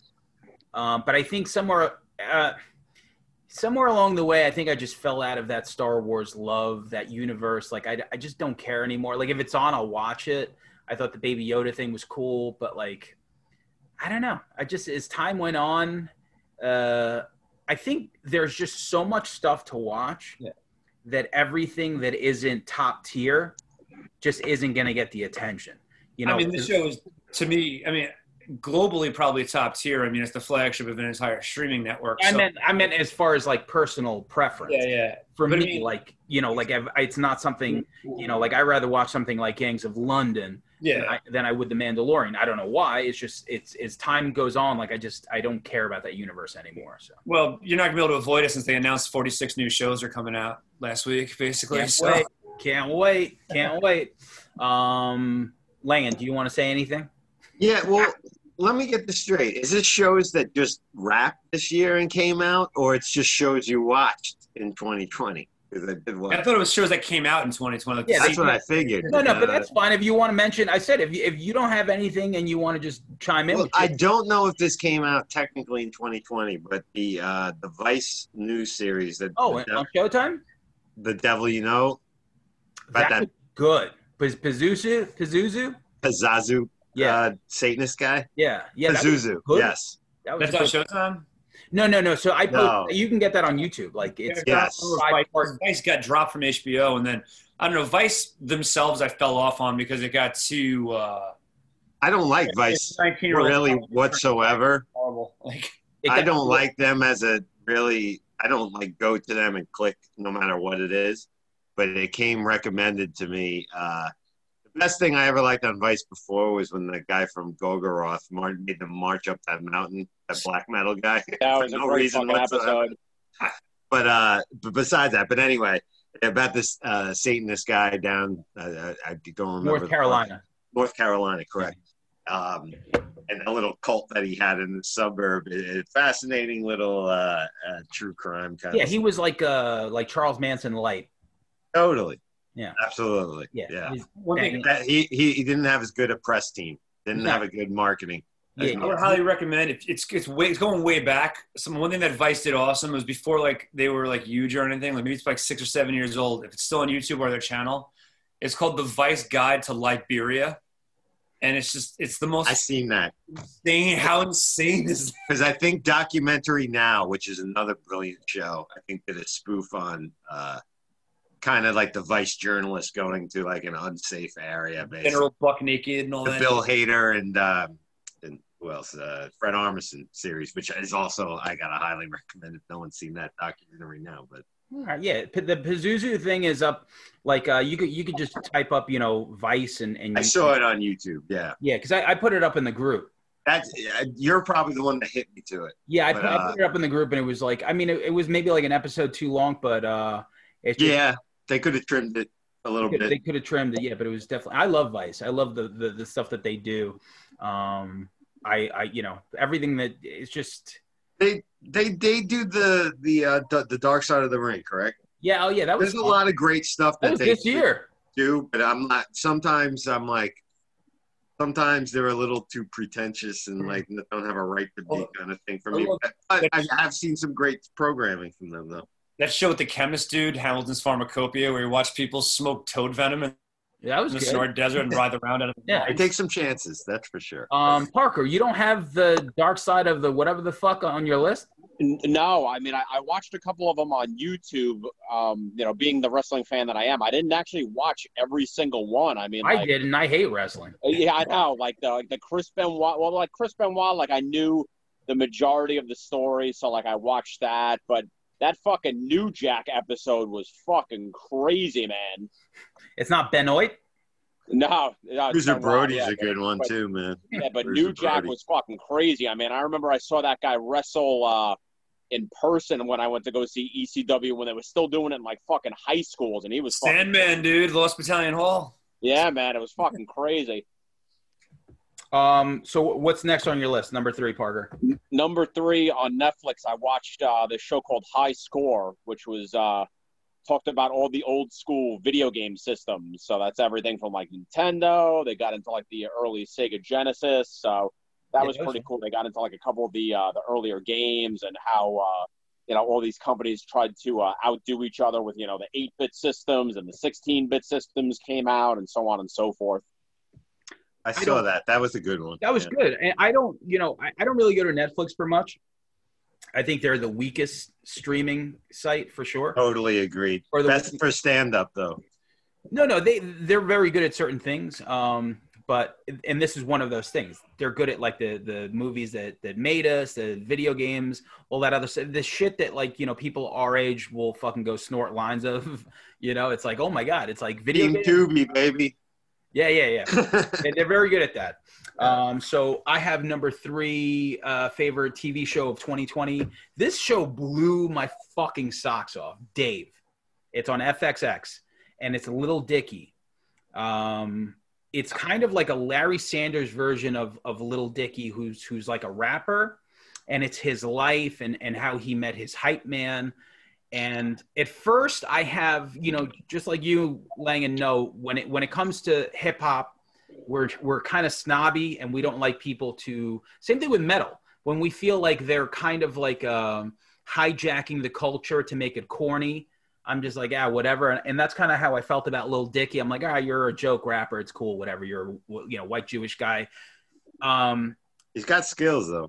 That's what it was. He won me over with this show. He won me over with his actual appreciation. Like, he's a real fan. He's got some good freestyles on YouTube. Yeah, he's really good. So this show, I mean, listen, it's my number 3 show of the year. You could watch it on Hulu. It's so good. There's a mental health episode in it that just will fucking hit you in the stomach. It's such a great show. Just about music and this guy starting out and believing in himself, but he's such a Larry David type character. What am I saying? I said Larry Sanders. This is like a hip hop Curb Your Enthusiasm. That's what this is. I'm writing that down, man. Very good. Very good show. So, I'll let you know a year from now when we do next year's show. So number 2 show for Brian Marr. Netflix. It's called The Queen's Gambit. Anyone's seen that? Yeah, I'm the last person I think in the country that hasn't seen that. Anna Taylor-Joy or whatever the girl. I love her. Cinematically, the sickest thing I've seen in years. The way it was shot. I mean, it was like a Scorsese film. It was awesome. And I first like, all right, the idea of like a chess prodigy show, like making chess exciting. But 2 of my good friends were like, you have to watch this fucking show. It's just gonna blow your fucking mind. And I gave the first episode a try, and I was like, holy shit, man. And it was like sucked in. It was incredible acting. It was, just like, again, as a period piece, the things they nailed, like in Vegas and New York, just like the way it looked was incredible. Like, it really did. Made chess super exciting. It was crazy, And that also, the main character. You don't often see like a character who usually someone gets caught doing something, whatever, they try to cover it up. Anything she did, she's like, yeah, I'm fucking dudes. Yeah, I'm getting wasted. Yeah, whatever. Like unapologetic and super honest, which you just don't see in a lot of shows. Oh, which I thought was refreshing, you know? Do you want to know what show has that? You're the worst. Very unapologetic. We're doing drugs. We're fucking basically anyone we want. But yeah, so Anya Taylor-Joy is the main character of that show. She was in the movie The Witch. She was in a movie called Thoroughbreds. We just mentioned it on the last segment. She's having a great year. The Queen's Gambit is like, you know, top 10 show. Like everyone keeps mentioning it. My girlfriend watched it. I watched it by proxy, and I realized just how much work was put into it. Visually gorgeous, the sets, the outfits, completely. You know, so very cool. Number 2, Langan. Do you have anything that you saw that didn't come out this year? You know what? I'm scrolling through my IMDb, seeing what I did watch this year. Yeah. I just don't want to put out a list like I watched this year, but I don't have a strong feeling about it. But anyway, I saw a couple of things that I forgot about, and this was a big talk like when it came out. But it's kind of like 2020 has been such a long year. It's like I'm a Tiger King. I got to give a mention. Oh, that's right. That was this year. You know, like it was ridiculous. It was stupid. It was full of awful people. But I don't watch reality television, and I would imagine that's what the rush you get from watching it. These train wrecks of people. And listen, the memes were fucking great. The guy with the 6 teeth. The guy with the 6 teeth with no shirt on, and it said this many feet apart, so they counted as 6 teeth. I remember that one, and then the Maroon 5 guy, like before and him after, like what happened. But the evolution. I don't know where to start. It caught a thirsty generation at the right time because nobody. It was fucking horrible, but it was fun. It was goofy. It was stupid, and it was at the beginning of the pandemic, and it was kind of what I needed. I mean, had that dropped at a different time, could it have been as successful? I mean, it would have been a blip. It would have been a blip. Yeah, I think it would have been a blip. But it dropped right when everyone was being forced to stay home. Everyone was definitely forced to stay home, and you're like, what are we going to watch? And it's like... And it was something we all shared together, and how awful these people are. You know? So I got to mention it. No, that's a great put it up with. But I wonder if it's like psychological. Am I going to put it up with The Sopranos? No, but you know, I got to mention. I wonder if even there's like a psychological analog to these are people that are terrible. They're entrapping tigers in cages. They're turning out kids and basically making them into their man whores and shit. Like this, the claustrophobia of the entire existence of it. Is this person a fucking murderer? Like I think all these things. Fuck Carol Baskins, bro. Reality, you know, like. Yeah, she was on Married. No, what is that show? The Dancing Stars. Show? Dancing with the Stars. I said Married with Children. It's insane where we're at. You know, it's a fucking murderer. That show exists to begin with, and then she was on it. I don't know where we're going, but she likes fame so much that she's just like, I might have murdered my husband, but man, I really want to be on this show. Because if I killed anyone, I'd be like, I'm not going to be on any fucking show. You guys are going to forget. He's already dead. But also, mind if you like a murdering gold digger, crystal clutching, zookeeper poacher. Like, I mean, that's America, you know? That's quite a checklist. He's horrible. Everybody's horrible. What a checklist. What a checklist to have. I'd be remiss if I didn't mention it this year. That's a good one. Parker, that wasn't your number 1, was it? No, I actually didn't even fucking see that. All right. You'd love it. I know, I'm sure. I love it. Sure. Take the kids. Take the family. Give me your number 2.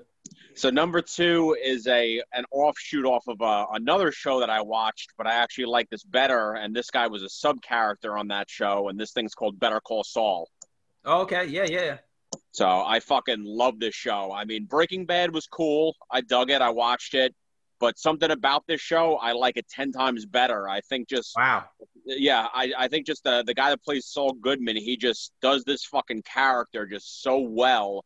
And just, I don't know, just every episode, I just have such a fucking blast watching him play this guy. Bob Odenkirk's a national treasure, and I'm so happy that he's getting all this, like, shine, because from the jump, missed the show, all the great stuff he's done, I'm so glad he's killing. He just did some fucking John Wick type movie, didn't he? Yeah. The trailer came out. Next year, I believe. But It's called Nothing. yes, that's it. Yeah. Cool. So, my number 2. You're forgetting yourself. I know I do. So for me, Ozark season 3. No, that's my number 1 right there. Okay, yeah. So I figured it would be. I know you got a big crush on Jason. My fucking man crush Bateman, baby. Oh, boy. All right. Well, I'll be a little different, and I'll say I have a crush on his wife. You know, Nice. call me No crazy. homo. But Laura Linney is, she's a very attractive older lady. I thought the first season was great. I thought the second season was good. This third season, I feel like it really picked up, and I feel like they really went for it. One of the best endings, great use of Run the Jewels, new song. Just, man, you see Laura Linney really, Wendy Bird go into her own and just turn into this like really ruthless character. And there were some scenes. Monster, dude. Monster, right? Yeah. But I love that. I think that's so cool. She was so G, I love that. She was I don't know, man. I love that. She was hardcore. I like the lawyer. All the great characters, that old lady who was banging that younger ugly dude that looked like a long neck or whatever his name is. For me, I thought it was all right, but the last 5 minutes was so fucking insane that's what you're left with. That I could see it, but I don't know if I don't know the whole season warranted that level. I don't know, I don't know. I'm a Neanderthal. I like sex and violence, and if you throw in hip hop music, I don't know. That's it. I'm not very I'm not a bright person. I know you're a thoughtful person. I wish I had your fucking song. Stop killing yourself. I'm just saying. I'm just I'm easy to please when it comes to. Sound like that Chris Farley character on us. I'm not a bright person. I'm not a bright person. So Parker, anything you want to add to that? I mean, the reason why I love this show, it's like every episode, it's like watching Uncut Gems as like a series. Like you're just fucking sitting on your edge of your seat, like you just feel fucking uncomfortable, and it's awesome. Yeah. All right, that's his number 1. That's my number 2. So your number 1, Brian Mark. Quick honorable mention, because I just thought if you want to feel anxiety and uncomfortable, watch on HBO How To with John Wilson. It's like this weird documentary where he just kind of uses his B-roll to tell a story. And it's like how to make small talk, how to drape your shows. But then he's got like B-roll of like cops cleaning up a stabbing scene and like dumpsters and shit. I don't know. Oh shit. Fucking dark. It's a dark show, yeah. Yeah, it's just like really funny. But yeah, for me, my number 1, embracing my inner emo boy, fucking I had to go with Umbrella Academy. It's just I think it was better than any superhero type shit I've seen in years. It's so dark. The characters are insane. They're their own worst enemies. They're the reason for every problem, but yet they're hysterical. And they did time travel better than most time travel's ever done, besides Back to the Future maybe. I don't know. I just loved this season. I thought it was so well written, and it was actually – it made me feel things, Yeah. It was great. Gerard Way. Yeah. I mean – I know nothing about the comic. I don't know anything about it other than the guy from My Chemical Romance wrote it, but it's fucking insane. The actors are sick, and I like the first season, whatever. So I came in for the second one, and the second one blew my mind. It was like the Empire Strikes Back of seasons. I don't know. It's the only way to put it. It was killer. Very cool. That's your number 1. So do you want to add anything, Langan? Or I do actually. Something I completely forgot I saw. The Last Dance, the Michael Jordan. Yeah. Documentary series, whatever you call it, on ESPN, and I don't remember where it was cool. I don't really follow the NBA anymore, but in the 90s, I watched the fuck out of it. I was way into it. It was a great era, and I remember the image of Michael Jordan and the commercials and this and that. But it was cool to see him speak like a normal person. Like his real feelings about playing with this guy, that guy, same motherfucker. Hearing Michael Jordan, just being a real person for once instead of the entity that is Air Jordan or whatever. And in that whole heyday, if you were a fan of the NBA at that time, for me, hip hop, NBA, it was just a great time in the 90s, merging all those cultures. And it was a nostalgic thing to watch. But it was cool to hear all the inside stories on all these things. But really, honestly spoke, and it's really well shot, and if you're nostalgic towards that era, it's a great watch. Perfect watch. Yeah, a lot of people seem to have liked that. I'm gonna let Neil in real quick. Hold on. Hey. Oh shit. Hey Neil, just hang out for a minute. We're just finishing up here.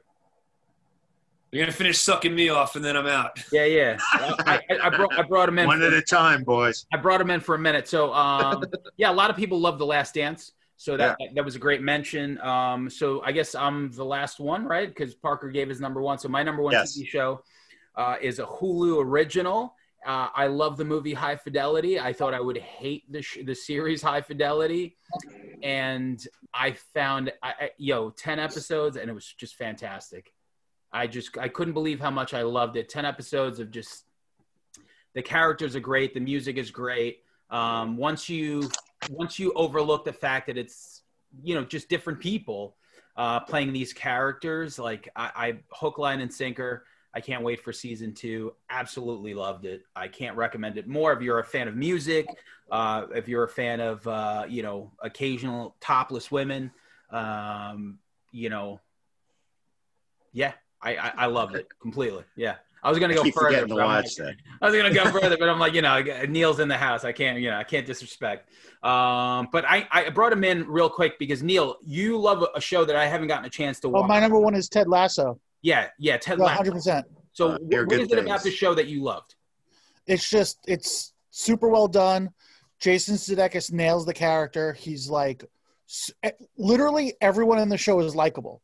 Like there's like conflicts within they write the conflicts in a way where you're like both, like you hope they resolve it. You don't want to battle. You want it to resolve because like everyone's likable. You want to root for everyone.